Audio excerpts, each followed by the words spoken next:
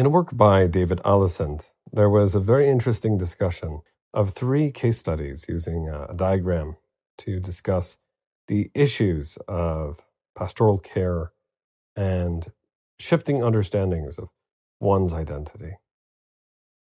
The first case study was that of a young woman who I believe was given the name Linda. I presume the names were probably changed for the protection of the anonymity of those involved. Linda was a 23-year-old woman who had recently gone through a tragic divorce and was in a psychiatric unit after having encountered terrible psychoses, psychoses that had rendered her life filled with a lot of challenges.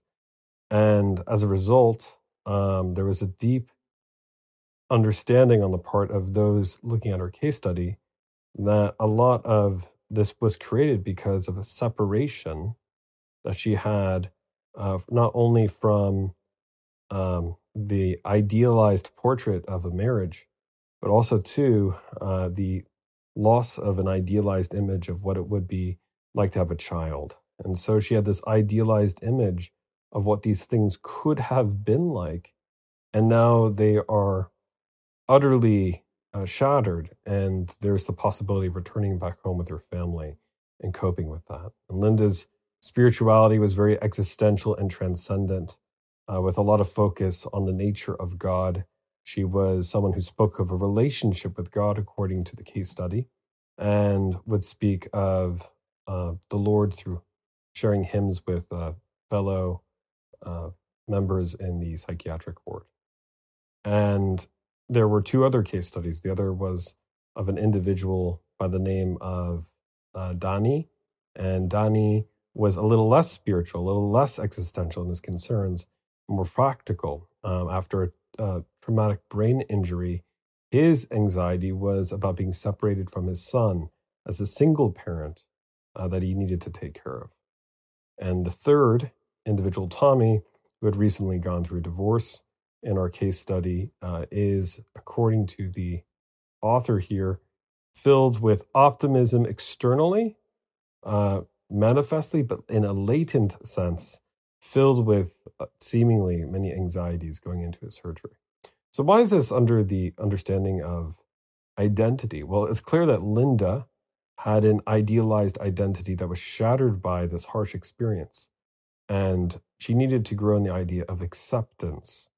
We see in the life of Dani a need to also grow, although the author didn't directly mention this, in a kind of sense of acceptance of the current situation of separation and how that might be bridged with his son very soon.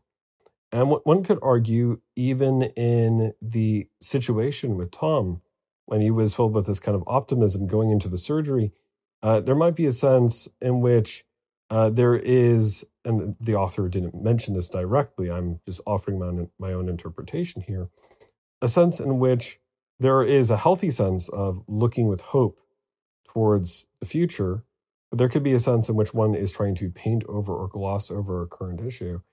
And if that is indeed the case through deep discerning, there might be a sense in which there is also a lack of acceptance of what is taking place and the reality of the suffering involved. So in that sense, although the word was not mentioned as a keystone for me, the idea of acceptance was an incredible theme of David Allison's article for sure, and spoke to my understanding of the fact of how messy the situation is pastorally on the ground.